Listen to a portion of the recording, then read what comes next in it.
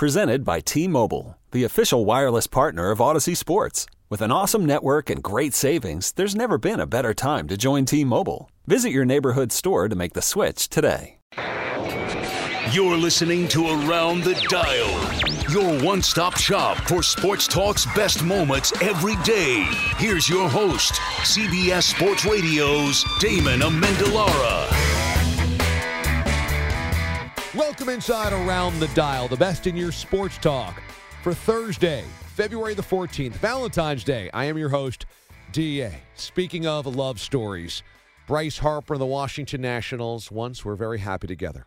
Then they broke up, and it seemed like Bryce was going to have a new companion come Valentine's Day this year, but that has not happened. He's still on the open market, and now we're wondering if there is an old flame rekindled. Is it possible the Washington Nationals, after offering Bryce Harper a 10-year, $300 million deal at the end of the season, are back in on Bryce? Are they sending a private jet to discuss a potential return to D.C.? Here are the Sports Junkies on 106.7 in D.C. You guys were talking about tracking Bryce Harper, which is pretty interesting. I didn't follow this story. Yeah. What's the deal? Well, Drabby could explain it better, but you know how we were tracking the Redskins when they were wooing Mike Shanahan? The Wise was all over that, We used to track, right, Redskins won. Right. And people do that now all the time. We had some sort of insider that was like a pilot or something giving us some intel. True. Well, apparently now they're tracking, I don't know if it's a Nats private plane or whatever, but somehow they've pieced together that a plane, I think from D.C., flew out to Vegas and then left Vegas, flew to West Palm. I mean, everything just adds connecting up. The dots, and then back to D.C. Okay, and I guess the theory is that the plane was full of Nats execs. So the contingent of the theory is the contingent of Nats execs flew from here to Vegas, talked to Bryce, little sit down, and then with his people, and then went straight to Palm Beach. Went to West Palm, right? Okay. Now the problem is, this was yesterday. Mm-hmm. So why don't you give out the account that put it out there? Was it like Talking Nats or something like that? That's the Twitter account. Talk Nats too. Yeah. So it left yesterday evening it also went back to D.C. too. So there's some sort of connection between D.C., West Palm Beach, and then Vegas. Right. All on the same day. Right. So it's getting everybody sized. Now, is it a Nats private plane, or it's just a plane and they're connecting those dots? That was from D.C., Vegas, West Palm. It's a private plane. But is it the Nats? Like, it's not like Nats 1 or anything. Do they have like a Ted Lerner plane? It was a Delta. I'm checking the registration right now. Yeah. But I like that stuff. I like that speculation. Well, we were speculating the video game MLB The Show. Are we off that now? The news isn't breaking on the video game? That was Drab's thing. That was Drab's baby. There's something to be said for if it's they're possible when they're trailing planes. That doesn't mean he's going to sign here, but it might mean that they're still talking. The only story I saw yesterday was what Sean Kelly said. Sean Kelly, former relief pitcher for the Nationals, now with the Rangers, I guess spoke to Bryce Harper and was asked, where do you think Bryce is going to end up? And he said, no idea. Talked to him the other day, and he said it's actually slower than you guys think it is. I'm sure Bryce isn't happy with him throwing that out there. That doesn't help your negotiating power. Hey, this would make sense. I mean, to this point in time, the 10-year, $300 million offer that reportedly the Nationals put out there for Bryce at the end of the season is by far the best offer he has had. So why not go back down that road? If nobody else is going to offer you that decade-long contract you're looking for, this makes sense. I think people just assumed that Bryce and the Nats were going to part ways because he was going to get that type of offer somewhere else or something close to it. But if not, and the Nationals would like him back, this would be the oddest, longest, strangest courtship between a team that was going to lose their free agent and then re-sign him. But hey, love is love. Speaking of which, how about Chris Sale, one of the aces for the defending World Series champion Boston Red Sox? He joined Mutt and Callahan down in Fort Myers as the pitchers and catchers have reported for the Sox and around the rest of Major League Baseball for spring training.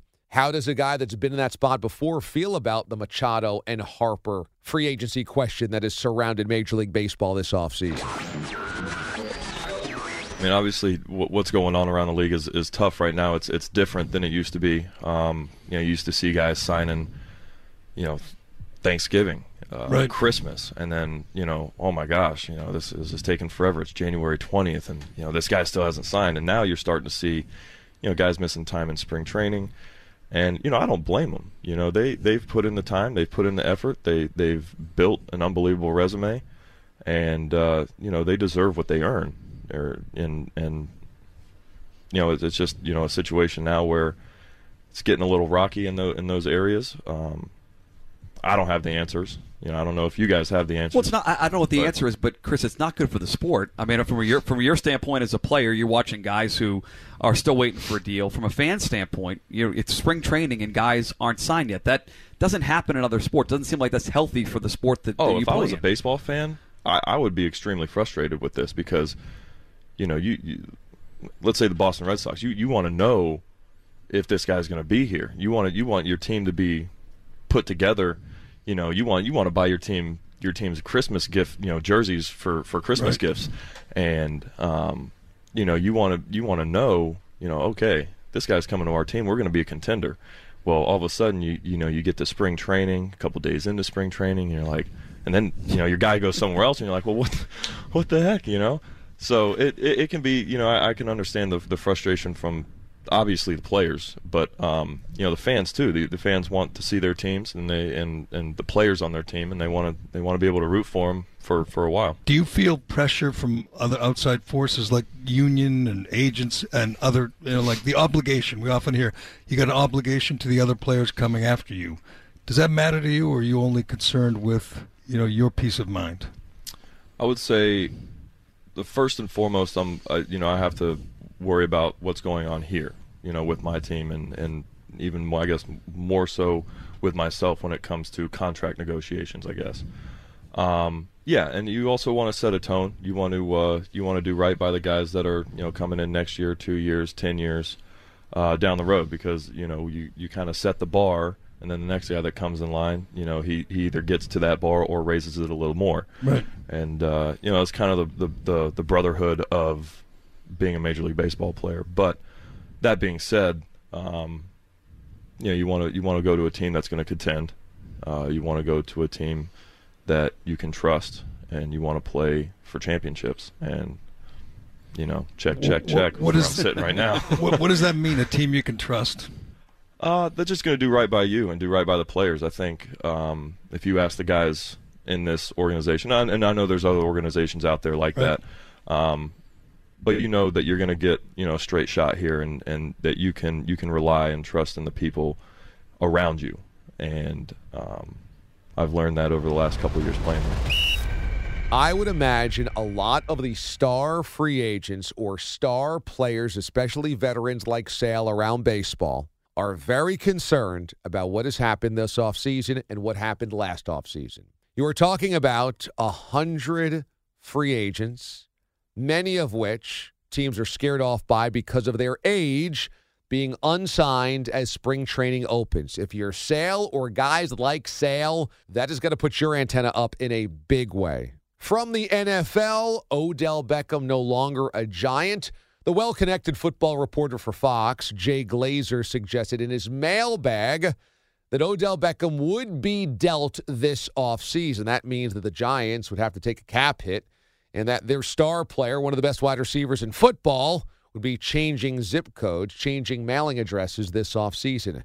If that were to happen, if Odell was on the shopping block, should a team like the Cleveland Browns, who have a franchise young quarterback, try to get that franchise young quarterback, a dynamic receiver like Odell? The NFL on CBS voice, Ian Eagle, also one of the voices of Westwood One, joined Bull and Fox on 92.3 The Fan in Cleveland. I would go all in, try to trade for Odell Beckham. And can you imagine if you had Kareem Hunt and Nick Chubb and Odell Beckham and Jarvis Landry with Baker Mayfield? They'd be a top 5 offense in the league potentially. Is that a good idea? If they were going to trade Odell, is it a good idea for the Browns to try to go all in and make a trade of that nature? Yes, 100% yes. My personal dealings with him, I think he is a professional. I think he sees himself on a level that this town recognizes, and that is superstardom. LeBron James being the model. He hasn't had the achievements to back it up, but he sees himself as an entity. And you say, well, can you win with that? Yeah, you can. In the NFL, you can. If everybody's on the same page, if there's a belief within that locker room and there's a certain attitude, which I think the Browns locker room already has, of you put up and you'll reap the benefits, but you've got to live up to it. And with the Giants, a little different, more of a conservative organization. I think there was some hesitancy in regards to Odell. And clearly, from a football standpoint, it's just not working right now for him and for Eli Manning and for that offense. If I'm the Browns, you're asking me flat out, would I be interested? 100% yes. I think from a personality standpoint, it's been overblown that he would affect your locker room. I think if you're winning and if he's producing, it's all good. I just wonder why the Giants would even part with him. They just signed this contract like 6 months ago, $90 million. It just you don't sign a guy to a contract like that to trade him. I don't know. I mean, I guess I could be wrong. And how do you sell that to the fans in New York City? Yeah, I think a lot of it is timing, Dustin. Just looking back on when they signed the deal, their hands were tied a bit. True. They had to make a decision, and I think they had to show their fans that they were serious. They were making one last run with Eli Manning. They made a coaching change. They felt they made improvements on the offensive line. As we know, that did not pan out that way. They spent a lot of money on the left side. Didn't work out. They felt at the time that this was the right call. Homegrown talent, beloved in New York, highlight machine, everything lined up, at least in their eyes, that he was going to continue what he was doing with the Giants. It didn't happen that way. It was an off year on all fronts. And what you're saying is fair of, okay, what's the message to the fans? But only they know the day-to-day intricacies of how this is working or not working behind the scenes.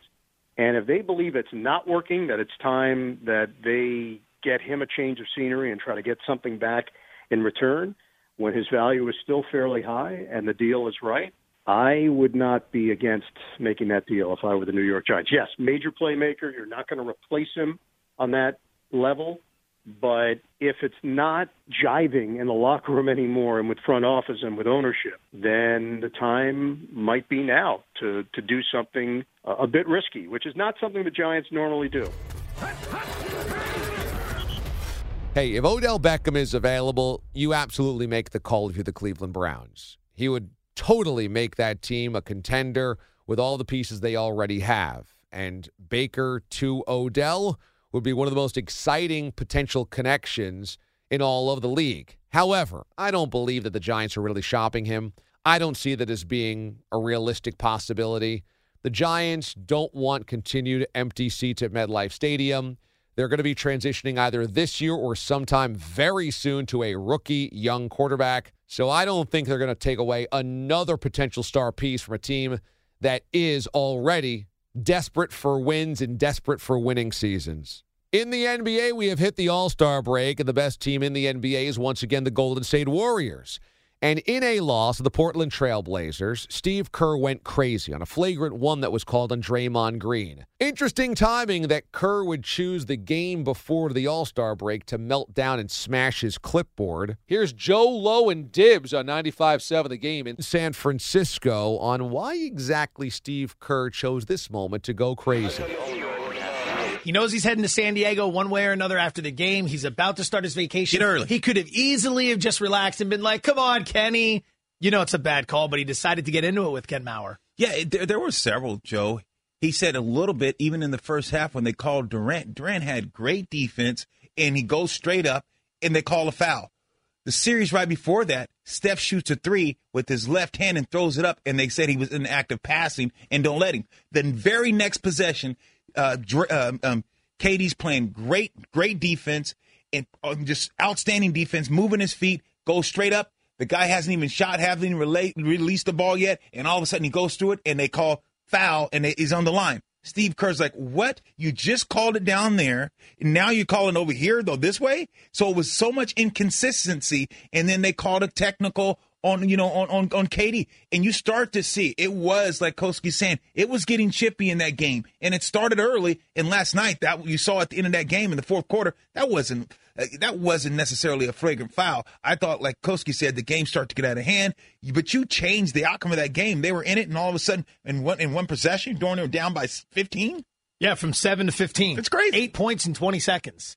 The very rare 8-point possession. It's over. 8-point possession. It's over. I think it was Nick Friedel who was going around asking, like, if you listen to all the post game, there's a reporter who asked every single guy you ever seen an 8-point possession before, and everyone's like, I don't think I have. And I started thinking, I've never seen anything like that. How was the Malice at the Palace? Didn't they just cancel that game? They just made it. I think they stopped playing. Because you'd have to imagine that would have been quite a few free throws. Yes. Although, they cancel out. Me. Right. Don't quote me on that one. That's indiscipline. Okay, picture this. It's Friday afternoon when a thought hits you. I can waste another weekend doing the same old whatever, or I can conquer it. I can hop into my all-new Hyundai Santa Fe and hit the road. Any road. The steeper, the better. Because my all-new Santa Fe is available with H-Track all-wheel drive, so I can hit the trail without a worry in the world. Heck, with 3 rows and best-in-class rear cargo space, I can pack the whole family in with all our gear. We've got available dual wireless charging for our phones, so we'll never lose touch with civilization, and we won't lose touch with the primordial power of Mother Earth. So which is it? Waste the weekend or do something a little more epic? And conquer it in the all-new Hyundai Santa Fe. Visit HyundaiUSA.com or call 562-314-4603 for more details. Hyundai, there's joy in every journey.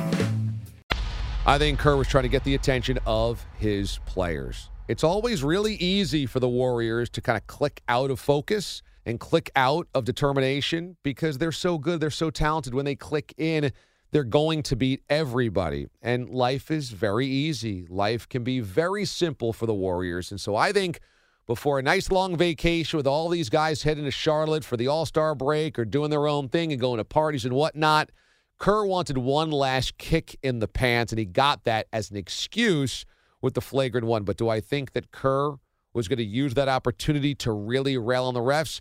No, I think it was to wake these guys up to make sure that as they head into the break, their head is still focused on winning basketball games and doing all of the little things because they are headed for yet another championship as long as they are clear and focused. In Green Bay, there's a brand new head coach for Aaron Rodgers. And those around the Packers are not completely convinced that the way that the power structure is set up is the right way. Mark Murphy's got the personnel power, and because there is not one singular owner, Murphy has collected a lot of influence within that organization, maybe all the influence one man can really have. Mike Lombardi joined 105.7 The Fan in Milwaukee. Is there a power structure problem in Green Bay? I've studied Packer history, and the president of the Packers has never been on a power trip until Mark Murphy became the president. It's always been seen but never heard. I mean, you can remember the stories of Coach Lombardi telling the Packer brass to stay out of the way. I'm running the football team, and they listened. And that's no longer the change. And I think this firing of Mike during the season let everybody know that Murphy was in charge, that he's going to run the team. He's going to become the Al Davis of the team because he essentially is the owner of the team. He can do whatever he wants to do. And if there would have been anybody with compassion and understanding of history and what Mike did for the team, you would have waited till the end of the year to fire him and then go a part of it. So for me, I thought it was distasteful. I thought it was a power trip by Murphy. And I think Murphy has been on a power trip since the day he got in there when he splintered the position of general manager after Ted Thompson left and took the power away. Maybe this sort of ownership thing where there is no true owner and there's a guy in charge, maybe this is a problem because Mark Murphy really, it seems to us like he's got unchecked power. No, it's not unchecked power. He has it all. I mean, look, by the hiring of Matt LaFleur, look, if you want all the power and you want everybody to come towards you, then hire inexperienced people. Don't hire people who are going to challenge your authority or challenge your knowledge. So you hire inexperienced people to run the job. Look, I have nothing against Matt LaFleur, and maybe Matt LaFleur will prove me wrong in terms of becoming a head coach, but there's nothing based on the Tennessee Titan tape that you watched last year that you thought, wow, that's really creative. That's going to be unique in what they do. And, Matt LaFleur is going to come in and handle this in a way to where you say, ooh, that's impressive. I think, what often I think is missed in Green Bay, and I think the people of the great state of Wisconsin understand it more than perhaps Mark Murphy does, is there has to be a team that fits in the environment. And I don't see that team. I see a team that went indoors too much. I see a West Coast offense team that needed perfect conditions and wanted to play in those elements, was 1-7 on the road. I thought this team was screaming for toughness. I thought this team was screaming for somebody who had experience, especially in the window of where Aaron Rodgers is in his career, somebody who understood what it takes to build a championship team. Too often we lose sight of what's good. We confuse it for what's great. And I think that that's really the issue we're talking about in Green Bay. And I thought that they missed it. Look, the Packers have a tough, unique situation because of the weather, because of where they play. You lose certain amounts of elements in December and January in terms of preparing your team and developing your team. You've got to have a condition to handle that. And I'm not sure that you can do that just by hiring an offensive coach. I'm not sure any offensive coach is always going to be able to do that. Now, look, Mike won a Super Bowl with Brett Favre, and certainly Mike won another Super Bowl with Mike Holmgren, and then Mike McCarthy won one with Aaron Rodgers. But I think this team was screaming for a tougher-minded team, and I don't think they addressed those issues. Look, this is a weird scenario. There is no singular owner. It is a team that is owned by stockholders, which are tons of stockholders in terms of fans and other people around Green Bay and all across the country as well. So there isn't an owner to tell Mark Murphy, hey, man, you cannot do this. There are influential board members, and there are some significant stockholders that have more voices than others, but is there unchecked power in Green Bay? Perhaps you can blame Murphy for that, and because of that, is it possible that things are not on the straight and narrow, trying to win football games the best way possible? I think that's also on the table, and when you have Aaron Rodgers in his prime and you've only been to one Super Bowl, there's going to be a lot of questions about how the business is run. We have spring football.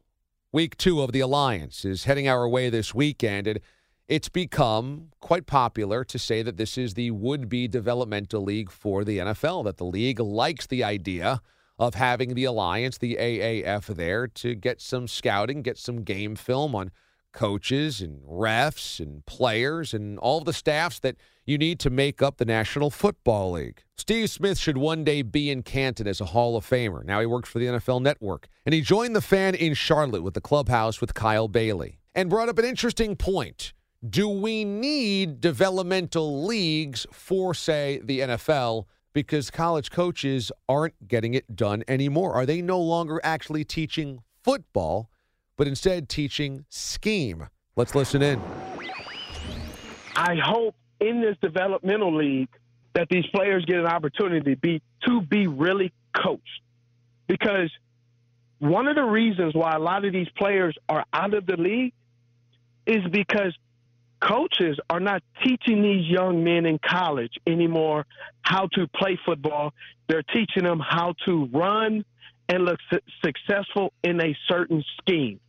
And then when you ask them to be masters of their craft, they don't know how to do that. You're asking them. I mean, I believe school is doing us a disservice right now, just as a dad speaking, where they aren't teaching them home economics, where you're teaching them how to cook, teaching them how to balance a checkbook, teaching them the basics of football and life. And when you don't do that, you're going to have guys like this who were at one point parking cars and working at cell phone places and working at grocery stores and deciding what they're going to do. And then all of a sudden they're looking for this chance. My thing is, make sure they're being coached. Because if they don't, I got to do the draft and I got to do the combine. It's interesting.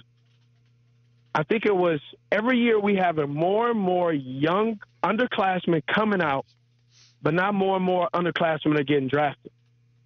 That should tell you something. Yeah. The carrot is dangling of you could go get paid and work in the league, but it's only 53 spots. And so these young kids are getting picked up early, and some of them are not even making it past rookie minicamp. Rookie minicamp now is where they bring all these rookies in and give them opportunity. Man, when I first came out, If you were in a rookie minicamp, you were only there because they really wanted you or they signed you. Now guys are getting a one-day tryout in rookie camp, blowing a hamstring, because these kids are not learning the craft of football, learning the craft of this professional sport. Football, to some degree, is a hard hat job where you got to learn. If you don't learn, you will wash out tomorrow. You will wash out tomorrow. Meaning some guys are done before they even walk in the door because they don't understand what a slant is or how to be press coverage or even learn how to study film, because all these people are telling them, just run a slant. Here's the picture. You know, you watch Oregon and Jim Kelly, and you watch these pictures, and that picture tells you to run a slant against this defense. They never look at the defense. They're just looking at the sideline. So they're getting fed information, and they don't know how to problem solve. I think that's a really good point brought up. I mean, when you look at offensive coordinators or play calling in the college football ranks, and you're seeing just big icons, like at Oregon, they're holding up a Google logo, or they're holding up a cartoon of a pie. And from that, they're running a general scheme or a general playbook. It does make you wonder, are college coaches actually teaching specifics of football, or instead just a fast food scheme to try to win football games? Thus, when you get to the NFL, are a lot of guys slipping through the cracks? I think it's a really good point brought up by Steve Smith, which brings us to the AAF. Do we need the AAF? And can this work if this is the way that it's going to be? The Memphis Express might be the worst team in the AAF, at least through week one. Mike Singletary and Christian Hackenberg both looked like a disaster after getting shut out on the opening weekend. On the Gary Parrish Show on ESPN Radio 92.9 in Memphis, they asked the question, if the Express is bad, is Memphis going to care? The AAF this weekend, I mean, it got attention. It drew better than the James Harden versus Russell Westbrook game. Now, mind you, the Memphis team was hideous, and the Express was hideous. And so I don't know how many people are going to go, and I've always been a little bit skeptical about this league. I sort of feel like Memphis is a little bit minor leagued out. Having said that, because they have a TV contract, because it's football, you just don't know. And it sort of felt to me like obviously Penny and the Tigers are the biggest thing in town right now, and every game they play is the biggest thing in town right now. But there is something slightly historic about, even if the league's gone next year, I don't think it will be, but even if the league's gone next year, I was glad I was at the XFL opener, the home opener. I remember that game, and I decided, you know what? It's sort of a civic event. I should be at the Alliance opener in Memphis. I don't know. What do you think? You've been to enough Memphis games at this point, like Tiger games at this point. Missing one's not a big deal. It'll still get talked about on Monday morning at 9 o'clock, regardless of whether. Oh no, and it'll be talked about more than unless 25,000 show up Saturday night. It'll be talked about presumably more than the Express game. But yeah, it just felt to me like there's something to that event, and I should be at that event. I will tell you that CBS has really invested in it, and they care deeply about it. So much so that usually, I don't want to say usually, but lots of times, just your average CBS Sports Network college basketball game, they're not going to fly cameramen in. They're going to have they'll hire local. They'll hire local, and they'll bring somebody in local, and they'll handle all that stuff. My point being, some of the people we work with here in New York who do camera work in studio with us. I was just randomly talking to them last night, and I was like, so what do you got going on this weekend? And he was like, I'm going to Memphis, shooting the Alliance of American Football game down in Memphis. So they're sending their own people to the Liberty Bowl for this game, which shows a certain attention to detail. And it's undeniable that it is, so far at least, a success from a television perspective. But I wonder, and this is what I always thought, and I'd be happy to be proven wrong, but I think it's going to be a terrible ticket from a ticket perspective, but you just put football on television and people will watch it. It doesn't matter whether it's the Pro Bowl or the Birmingham Bowl or anything. People will watch football on television, and I think that whether it's the folks who are going to tie themselves to the XFL when it launches next year, or the people who have attached themselves to this football league.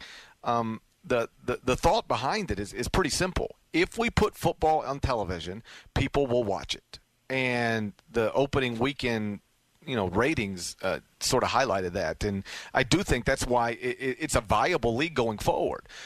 Even if the stands are going to be mostly empty, you're going to have in excess of 1 million people watching these games. And, you can put Duke Louisville on national television playing basketball, and it probably doesn't do what a football game is going to do, any football game. If the NFL is behind this league, then it's got legs, because what the NFL sinks its money into, it's going to have a lot of leash to succeed or fail, but they're going to have resources behind it. So I think right now it makes a lot of sense for the NFL to want it to succeed on its own and to make this a little bit of a test case. But once they see that it could help out the NFL in this way, developmental, teaching guys football, getting game film and game tape on practice squad-esque guys or end-of-the-roster guys, oh, yeah, the NFL is then going to get involved. And once they do, that's when the alliance has its break. That's the best in your sports talk for Thursday, February 14th. Happy Valentine's Day, everyone. We'll see you tomorrow. Thanks for listening to Around the Dial. Subscribe now for the best daily recap in sports talk on radio.com or the radio.com app. This episode is brought to you by Progressive Insurance. Whether you love true crime or comedy, celebrity interviews or news, you call the shots on what's in your podcast queue. And guess what? Now you can call them on your auto insurance too with the Name Your Price tool from Progressive. It works just the way it sounds. You tell Progressive how much you want to pay for car insurance, and they'll show you coverage options that fit your budget. Get your quote today at Progressive.com to join the over 28 million drivers who trust Progressive. Progressive Casualty Insurance Company and Affiliates. Price and coverage match limited by state law.